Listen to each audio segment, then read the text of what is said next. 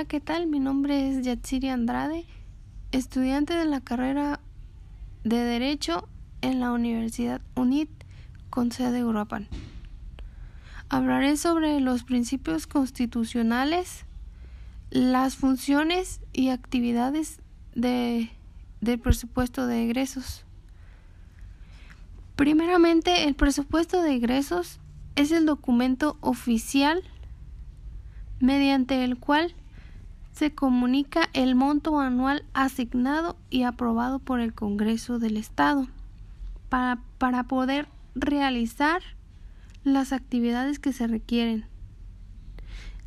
La importancia de este documento es que a través de ello delimita los montos a los que deberá sujetarse para efectuar los gastos que origina el cumplimiento del proyecto. Los principios que rigen al presupuesto de egresos son el principio de anualidad, universalidad, así como el principio de unidad y el principio de especialidad.